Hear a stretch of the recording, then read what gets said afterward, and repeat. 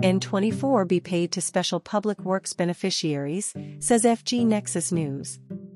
The Minister of State for Labor and Employment, Festus Keyamo, revealed that N24,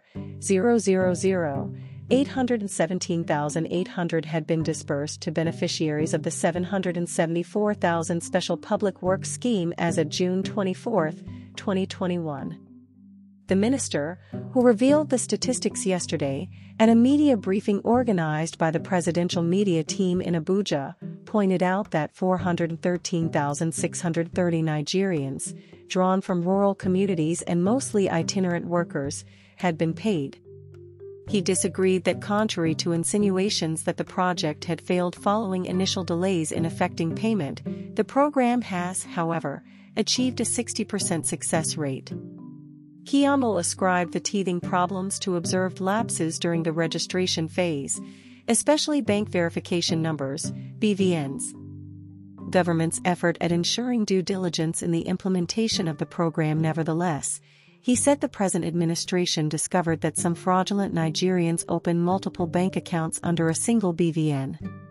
The minister revealed that efforts to separate genuine applicants from those trying to defraud the scheme were the cause of delays experienced at the commencement of the program. In addition, Keyamo said that the lockdown occasioned by the COVID-19 pandemic temporarily stalled the implementation process, but led the government to enlarge the initiative to capture those in the lowest rung of economic strata. He admitted that a multi-sectoral approach was adopted to make the project all-inclusive.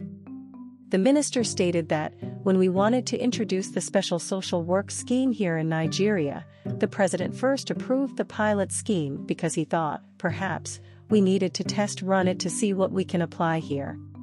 So, the first thing the president approved was that we should do 8 states at that time. And not all the local governments, but just 5 in selected states originally. That was in late 2019, and then I just became minister. So, we started implementation in January 2020 in 8 states. We just started 1 month into the implementation when COVID-19 struck. So, we could not actually complete the exercise at that time. The federal government released 1 month stipends at that time to pay the beneficiaries in those 8 states.